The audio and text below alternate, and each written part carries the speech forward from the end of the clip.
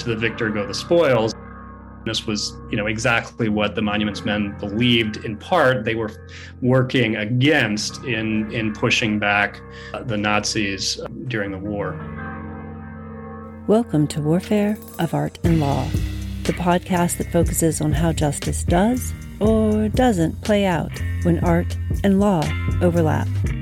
Hi everyone, it's Stephanie, and that was Dr. Peter Bell with the Cincinnati Art Museum, who co-curated the exhibition entitled Paintings, Politics, and the Monuments Men, the Berlin Masterpieces in America, which was inspired by a controversial post-World War II exhibition in the States. We discuss the political motivations that may have been behind that post-World War II exhibition, the strong stance the Monuments Men took by signing the Wiesbaden Manifesto, which promoted a country's right to keep its cultural patrimony, and the powerful role of provenance research in understanding the meaning of an object as it changes over time. Dr. Peter Bell, welcome to Warfare of Art and Law. Thank you so much for being on the podcast. My pleasure. Would you start with a description of what inspired the Paintings, Politics, and Monuments Men exhibition that's currently on view? Yes, it's there's a local connection to this story, and that's what sort of got us working on this exhibition. A group of community members, supporters of the museum, came to our director, Cameron Kitchen, several years ago when he had just sort of come into the post here in Cincinnati and said, have you heard the story of the Monuments Man, Walter Farmer, and the Wiesbaden Manifesto? And he hadn't. And so they told him this story that's sort of at the heart of this exhibition. And so we started running with it from there. I wasn't on staff yet at the museum, but Cameron sort of started looking into whether this could be the right kind of a project for an exhibition and a publication, and brought on Christy Nelson, who's my co-curator and co-editor of the book. And then a year or so later, I came onto the team, and so the genesis of the exhibition is a local connection and great interest in the community and support from that direction. And the original exhibition from the 40s had a lot of ethical questions that were swirling around it. I wonder how you have approached that in the current exhibition. Yeah, well, yeah, it's as Christy and I were working on this project, it started off, we thought, okay, the Wiesbaden Manifesto, here's a protest document drafted and signed by a number of the Monuments Men who were active right after the war in occupied Germany. Here's a protest document that they sort of put their foot down and say this action that's going to be taken by the U.S. military is not right. It's not what America stands for. It's not why we just finished fighting this war in Europe to, save the art and civilization along with human life and culture. And we thought, okay, this is, this seemed like the right thing for them to be doing. This is a pretty clear instance of, for whatever reasons, the U.S. Army not really doing the right thing at this important moment in the war. But then, as we started working on the project more and really sort of teasing out what happened to the paintings that were transferred out of Germany, the Berlin 202, as they were called, as we started teasing that out and realizing that, well, a couple of years later, as you mentioned, in 1948 and 49, these paintings toured the United States, and almost 2.5 million people saw them, and it enriched their lives. And there was this amazing access to one of the great collections of art in Europe. It's amazing access for people in the United States who might not have been able to travel to Berlin, even if Europe wasn't laid waste at that moment. So to our minds, there became this sort of, this sort of two-sided issue. I mean, I think that we can talk about, what exactly the Wiesbaden Manifesto was protesting and what happened to these paintings, but it seemed on the one hand that this, that it was not the right action on the part of the Truman administration and the U.S. military in Germany to remove these paintings, which were property of the German people, from German soil in 1945. But on the other hand, there was sort of this benefit to the art-loving public in the United States a couple of years later. The other question I had about that too was in reading about that certain time when Captain Farmer gets these orders and then these soldiers decide to join together to protest sending the paintings, it seemed like there was a question of, was this Nazi or were these paintings considered prizes of war and loot, or that the U.S. was taking back, which is one view. And then I see where there's like sort of a suggestion that the Wiesbaden Museum that Farmer had been trying to put back together to protect these paintings, that there was expressions of concern that these 202 paintings wouldn't be properly cared for, and we just want to keep them over in D.C. for safekeeping. Do you think that that was sort of a veil, or do you think there was any truth to that, the concern for the safety of these works? It's tough to say. I mean, it is important, as you say, to point out that, I mean, the Truman administration was very consistent, and the Army was very consistent throughout, that this was a protection mission, that this was this was an extension of their role of safeguarding German patrimony. The argument was made that as you say, the Wiesbaden collecting point was somehow not fit, was not climate controlled well enough or secure enough to protect the artwork that was being stored there. There are a number of problems about that rationale and how it was put forward at the time, which critics in America in 1945 and 46, when this information began to sort of leak out what was happening, which they pointed to, and which I think we can clearly see in hindsight as well, and that's that there were thousands and thousands of artworks being stored at the Wiesbaden collecting point. It was one of several collecting points set up by the Army, and the one in Wiesbaden was specifically tasked with assembling and cataloging and preparing for restitution the artworks that were not looted, that the artworks, in other words, that were part of German public collections for the most part, that had been displaced during the conflict, mostly, in order to protect them from Allied air raids. So there were, literally hundreds of thousands of priceless artworks, archives, books, prints that were under Farmer's care at the collecting point, and yet only 200 works of, quote, the greatest importance were ordered to be transferred, across Europe and across the ocean to the United States in November of 1945. So, I think that there's plenty of argument to say that this, that this wasn't necessarily as altruistic or as in the benefit of the artworks themselves as the administration at the time made it seem. I think, to your point about whether, evoking the concept of spoils of war, that's exactly the kind of, I guess I would say, regardless of what the intent was behind it, and we haven't, been able to put as fine a point as we'd like to on that. We know that these the discussions about moving certain German artworks, public collection artworks out of Germany was already floated earlier at the Potsdam Conference earlier in the summer of 45.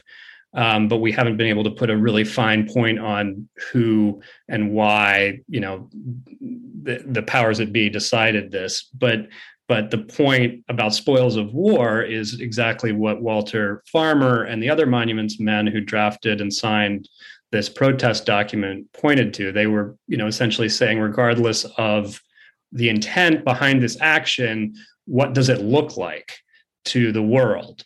And what it looks like is just what you pointed to, Stephanie. One of the categories on the Cincinnati Art Museum website for the exhibition is art and injustice, and there are several paintings under that category. How did you decide, you and your group decide that was the category, and how you would couch that? Yeah, so as Christy and I started really figuring out what we were trying to do here, what we were trying to say, about this moment in history in the exhibition, we realized that the sort of journey of these 202 paintings was really at the heart of it, because that is what both implicated the monuments men and Walter Farmer in Europe, and also what sort of allowed us to tell the full story of this touring exhibition 2 years later in the U.S. of these paintings. But there is a certain popular understanding, I think, of the monuments men now, in large part thanks to that the 2014 movie that George Clooney did. But at the same time, this is not what happened to art and cultural patrimony during and after World War II is not at the forefront of everybody's imagination, I think. And so we realized that in order to put a fine point on the significance of this transfer and the story of what happened to these the Berlin 202, we should give our visitors a sense of how art was used, the policies and practices of the Nazi regime in the 1930s, and through the war during their annexation and occupation of other European countries. So that section on art and injustice sort of tries to encapsulate some of the categories of how art was impacted by the Nazi regime and by World War II. So, we look at looting of art, which is perhaps what, we most, one of the categories we think of most readily of, how from top to bottom, the Nazi organization was very focused on acquiring works of art by theft or by, sort of with the veneer of legality as they were invading and annexing countries in Europe, largely, from Jewish collectors, Jewish dealers.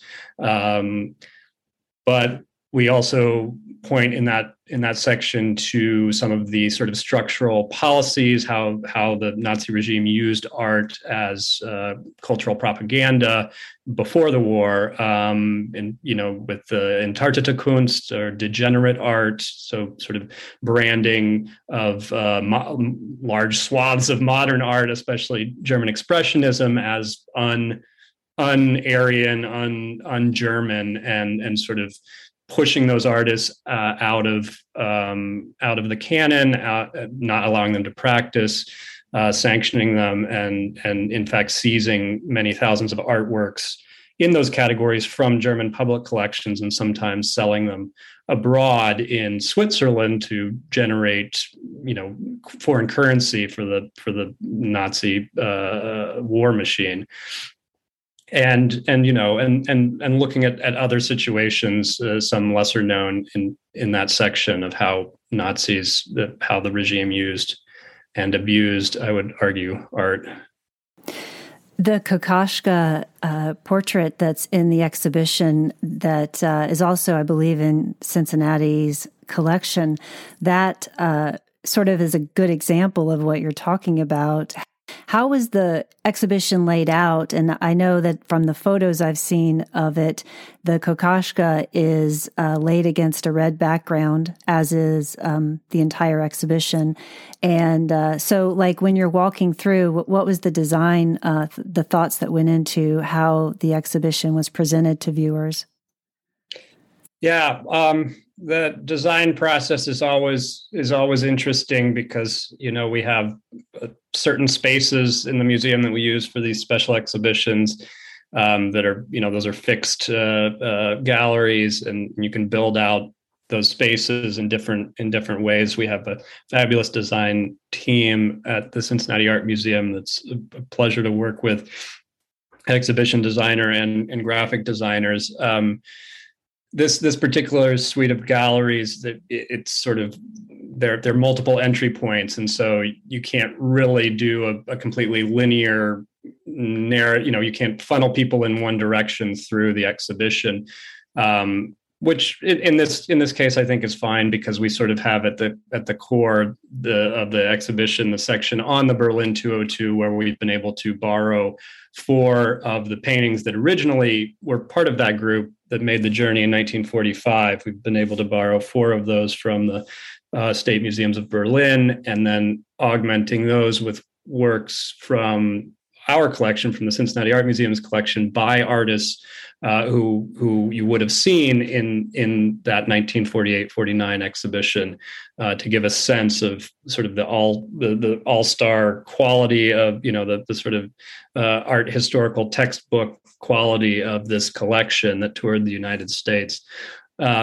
And then the other sections of the show include the art and the art and injustice section, and then also a section on Walter Farmer himself, and sort of part of which looks at what was happening at the Central Collecting Point in 1946, and the genesis of the Wiesbaden Manifesto, and also some of the other activities that they were undertaking at the collecting point. And then also Walter Farmer's legacy here in the region. He lived in Cincinnati for some 4 decades after the war, and supported cultural institutions, including the Art Museum. And so we have some of the paintings that he gave and works on paper. So the red color you mentioned was. I was sort of inspired by the exhibition catalogs that were produced for the Army tour of paintings in 1948 and 49. And they have these bright red covers I don't know, it sort of took me back to that time. And of course, there are many old masters in this exhibition. They love saturated wall colors, but seeing the Kokoschka and Jawlensky and some of these German expressionist works that we have also on that wall color was really interesting, because we normally see those on white cube type of walls. But yeah, glad you caught that that part of the exhibition. Oh yeah. What would you say are some of the examples of works in the show that you think give a good taste of the exhibition? Well, the Kokoschka portrait that you mentioned is particularly special, because it was in terms of representing what happened to artworks during the 1930s. It was in the original Degenerate Art exhibition in Munich in 1937. It was seized. It was part of a public collection in Germany, the Volkswagen Museum in Essen, and was seized along with hundreds and thousands of artworks from public collections, and put on view in this sort of shame exhibition that was mounted in Munich. And then it was among the group of works that were sent to be sold in Lucerne at an auction, as I mentioned, to raise capital. So it has a unique sort of trajectory in coming to our collection, and sort of a physical manifestation of some of these policies. In the main section, the 4 paintings from Berlin are particularly special. The Botticelli's ideal portrait of a woman is just a gorgeous Renaissance work of art in any context. I mean, this is a sort of a unique exhibition in a way for us, because it's more about the history of these paintings, of what happened to them in the 20th century, more than about artist biography or about the subject matter of the artworks. But that is one. All 4 of the Berlin paintings are just really wonderful to have in context, in a different context. You'd see them at the heart of the Gemälde Gallery in Berlin. The 202 paintings that this exhibition is talks about today, as they did before the war, form the core of the Gemälde Gallery of the State museums in Berlin. So it's always fun to see artworks in different contexts. And then in the section on Walter Farmer, we had there's a self-portrait by a Moravian painter at the end of the 18th century named Martin Quedal, which I think is a beautiful artwork. And Walter bought it later in life in Bologna, but it's one of the sort of visitor favorites in our galleries. He bequeathed it to the museum. There are 2 paintings that are Madonna and Child, I believe, and one of them was from the Hautsticker collection. That was sort of an example, like this exhibition really does have a taste of every type of, almost every type of issue that's come up with World War II art, with the Hautsticker one. Would you describe a little bit about that one? Yeah, that's a painting in our collection. Jacques Hautsticker was the sort of premier dealer of old master paintings in Amsterdam in the first couple of decades of the 20th century. And he, his collection has been the subject of very famous restitution cases, as I'm sure you and your listeners know. But his story is, tragic and exemplary in many ways, I think. But the facts are that he escaped with his family, at the last possible second as the Nazis invaded Holland. And died in the passage across to England in a freak accident. But his gallery was, very specifically targeted by Goering, by Hitler's art squad. And so both his business and his stock of something like 1,400 paintings were essentially, stolen, put under sort of trusteeship by a Nazi official, and many of the works were destined for Hitler's planned museum in Linz, in his hometown, and many hundreds of them were essentially sort of co-opted by Hermann Goering for his collection. The painting in our exhibition is one that we believe came intentionally and legally out of Holland before the war, but it sort of is a placeholder for the many hundreds of works that are still lost from this collection, that have not found their way back to their rightful owners, which are the descendants of Jacques Hautsticker. Have you had opportunity to hear reactions from visitors who have been in the galleries for this exhibition?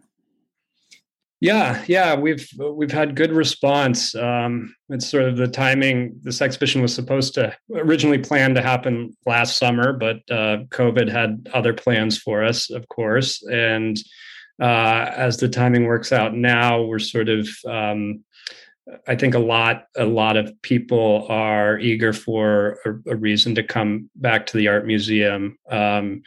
And so the timing is working out well for this exhibition. We've also had, I've had stories already just in the couple of weeks it's been open come out of the woodwork from people in our community who, one gentleman, who I've known, supporter of the museum, said, "Oh my gosh, I was at the exhibition in 1948 at the National Gallery of Art in Washington. I was 8 years old, but I remember it. It's burned into my mind. I remember this painting and this painting, this painting, and amazing. And then I'll be meeting with another sort of friend of a friend of of the museum whose relative was one of the monuments men.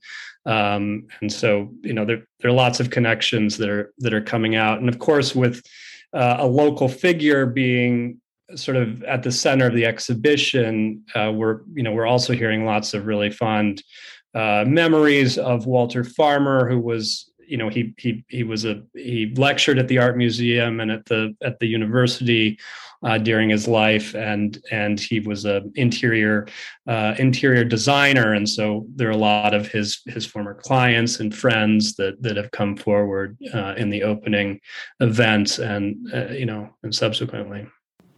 What's the message that you and your group wanted to convey to visitors that you would hope would be a takeaway, or maybe there are a few of them? Yeah, I mean, I think that the sort of, for me, and for Christy, I can speak for my co-curator as well. I think the big message that we've taken away from working on this project, and I hope it comes through in the exhibition, is really the power of art. I mean, it's sort of one of those big, dumb issues, but those are sometimes the most important, I think. But I mean, when we think about, any topic having to do with the Monuments Men and what the Monuments, Fine Arts, and Archives section of the Army, that this was created in 1943, in the winter of 1943, just very shortly after America joins the war, and that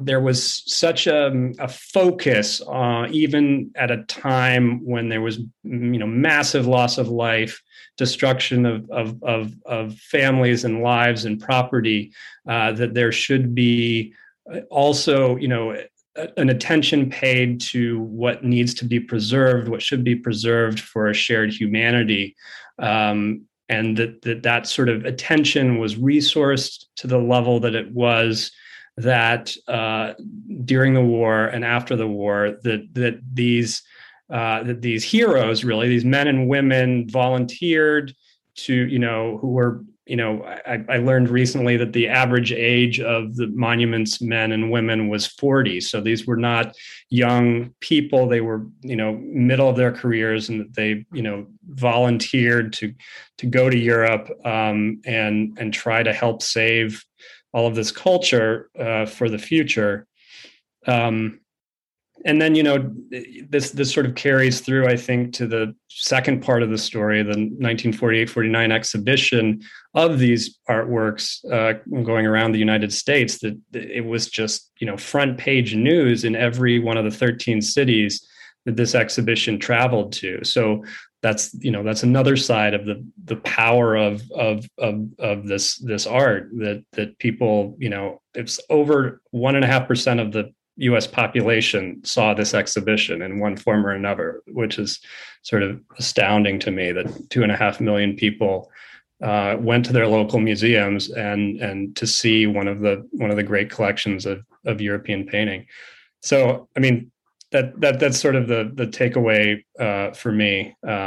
It's a different kind of exhibition from the ones that I often do, I think, because we're not just looking at an artist or a subject matter or a style, or we're looking at why does it matter who takes care of artworks and where they travel, and how they're used during times of conflict.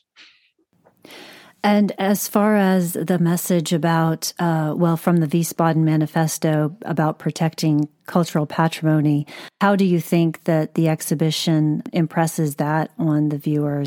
Is there a focus on historical materials that bring that message home, or how is that addressed? Yeah, we've used archival photographs and sort of mural treatments in parts of the exhibition to try to bring the visitor back, to the 1940s and sort of impress upon them what it would be like to discover these priceless masterpieces in a salt mine in central Germany, in the summer of 1945.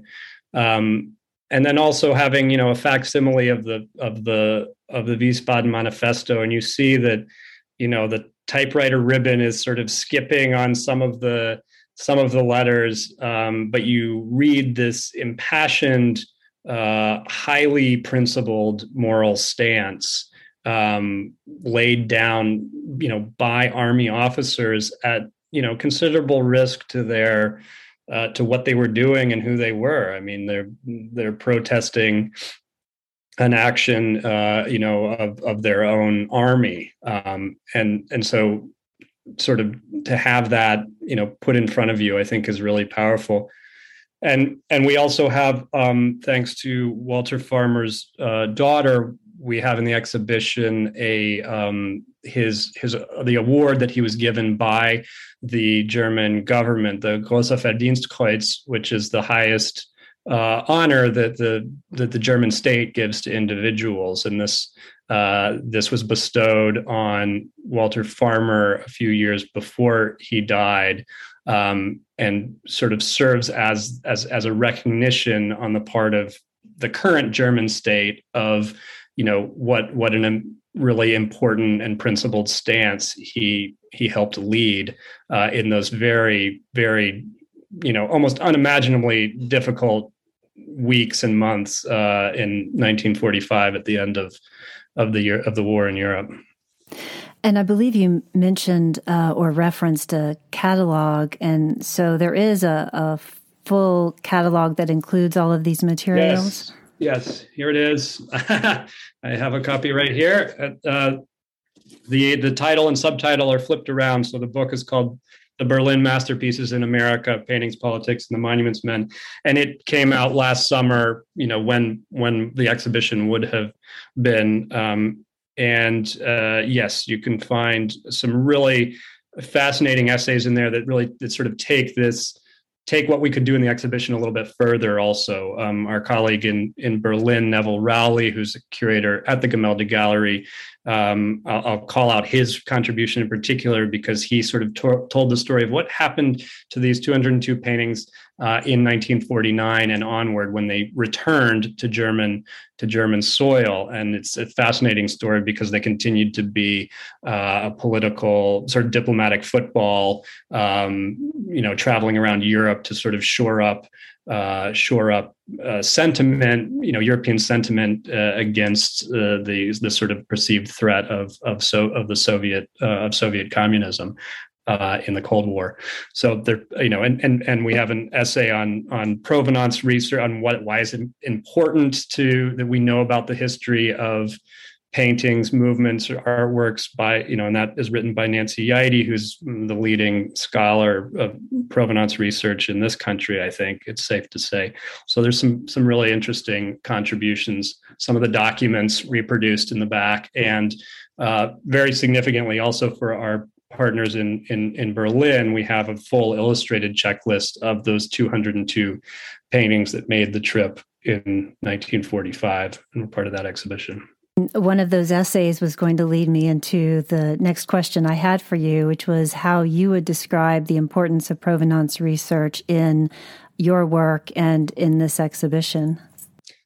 Yeah, I mean it's absolutely fundamental to a lot of parts of my work as a curator, as an art historian. But if you don't know where something has been and lived up until now, then you can't really properly situate it in history, and you can't be a good steward of it in the present. I think a lot of, as you know well, a lot of provenance research sort of hinges on rightful ownership in the present, which is incredibly important as someone who works for a public museum, steward of a collection held in trust for the public.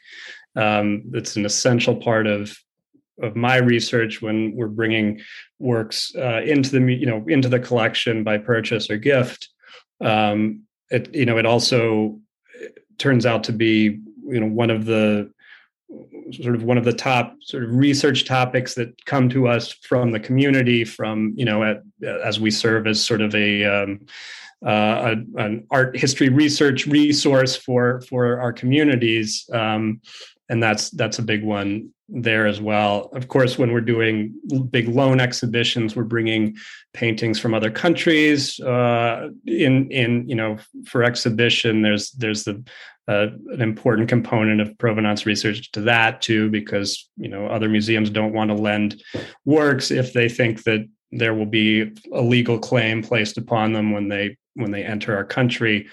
But beyond that, the sort of the bigger ticket issues, I think, are it helps keep things in perspective for me, knowing that where this portrait by Van Dyck has been hanging for the last 350 years, and the sort of expense and the care and that have been taken over it as it travels down through the centuries. And also at the end of the day, as I'm sure and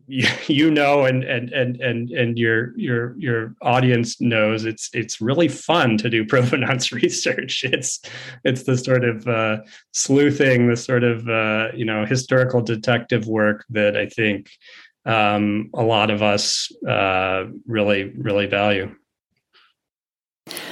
What would you give as advice for someone who is looking to pursue a career as a curator or a provenance researcher or a meld of the two?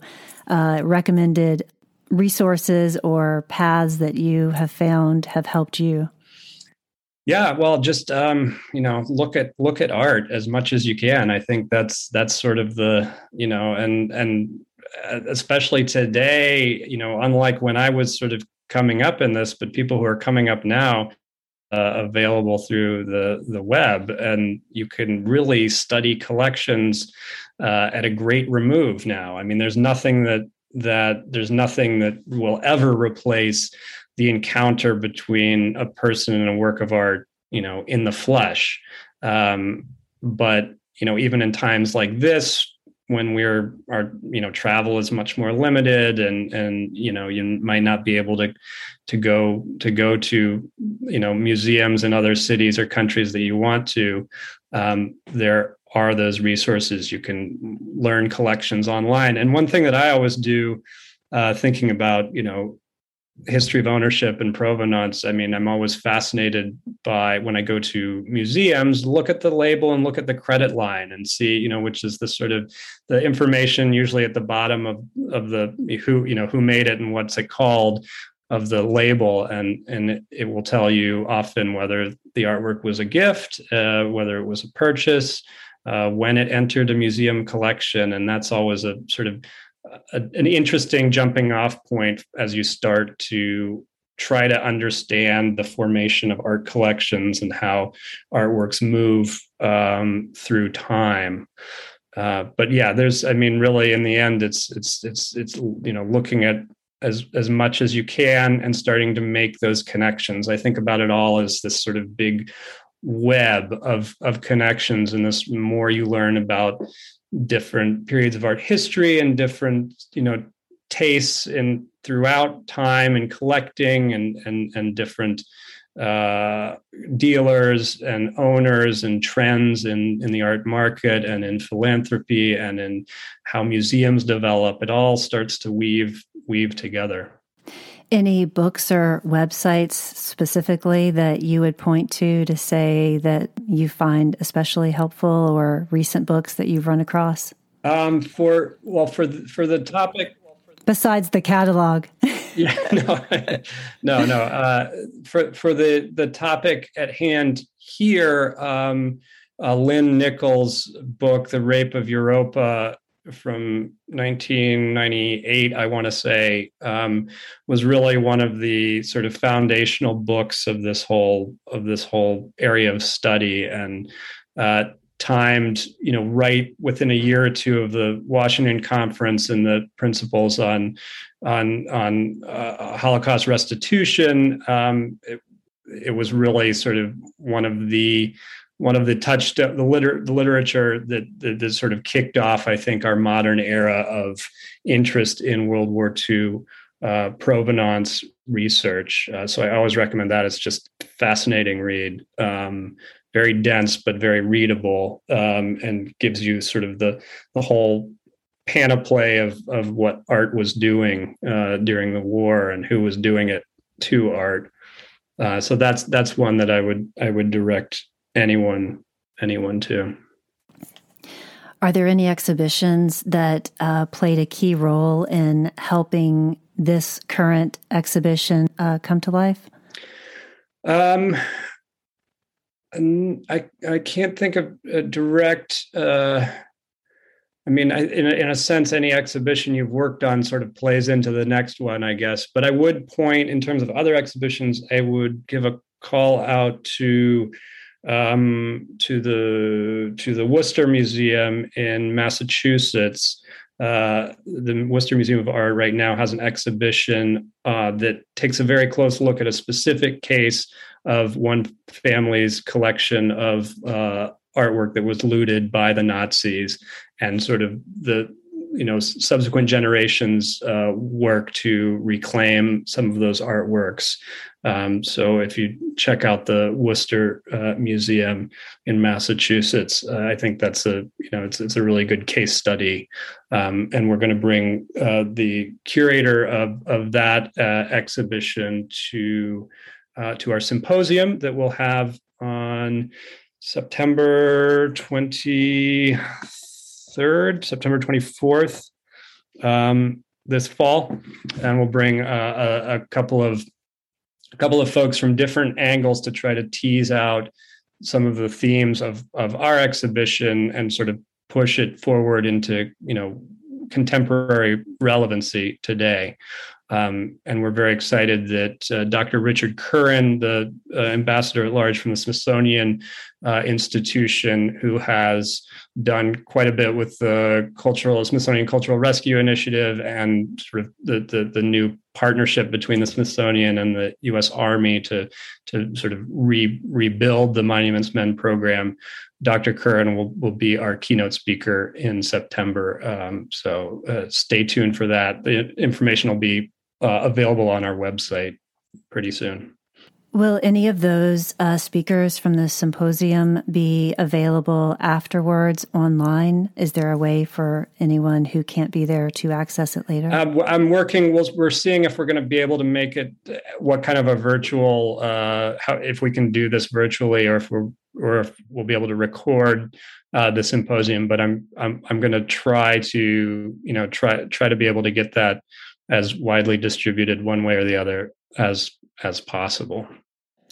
And I've heard other curators discuss the ideas for and the problems with keeping exhibition materials online, say, on different platforms. And I wasn't sure what your experience had been, or if there had been talk of that for this exhibition. We haven't done a huge online component for this exhibition. The one thing that we did do in one of our efforts to sort of improve accessibility of the content of the exhibition is we've recorded audio descriptions and we've recorded all of the exhibition text, text panels for the sections and the labels for the artworks, so that people can either listen to that while they're in the exhibition, but it also lives on our website, so that people could access that even when they're not in the exhibition. And we should be able to have that, have a good long afterlife. We have, but there are other materials that for various reasons, we have a film clip in the exhibition from a newsreel from 1946, which is really fascinating because it shows Walter Farmer and the activities in the Wiesbaden collecting point happening in real time. But again, they're rights holders for that, and so we can't necessarily just broadcast everything out on the web. So that is not on your website. No, you have to be in person to enjoy that. Okay. Well, thank you so much. It's really been a pleasure learning more about this exhibition, and I appreciate your time. And is there anything that I have not touched on that you think would be important to say about the exhibition or any of the symposium that's coming up? No, I think this was really wonderful. You hit all of the main points of the exhibition, which is, I have to say, hard to do because I've never worked on a project that has this many interlocking stories, and to aspiring curators out there, I wouldn't recommend it. I'm not going to do this complicated an exhibition again. It's sort of, but no, thank you. This has been a really wonderful chat, Stephanie. Thank you. There will be a link in the show notes to learn more about the Paintings, Politics, and Monuments Men exhibition. If you enjoyed this podcast, it would be much appreciated if you could leave a rating or review and tag Warfare of Art and Law podcast. You can also email your comments to Stephanie@warfareofartandlaw.com. Until next time, this is Stephanie Drawdy bringing you Warfare of Art and Law. Thank you so much for listening. And remember, injustice anywhere is a threat to justice everywhere.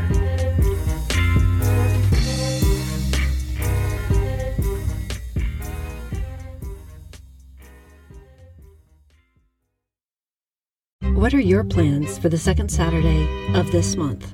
Perhaps consider joining in for a discussion about art, culture, and social issues. Hi everyone, it's Stephanie, and every second Saturday at 1 p.m. Eastern Time, I host the Second Saturday Art and Justice Gathering, an online call that explores a range of topics, from artists who might inspire to legal decisions that might infuriate, all with the aim of sparking dialogue about social justice and promoting creative thinking. If interested, please email me at stephanie@warfareofartandlaw.com.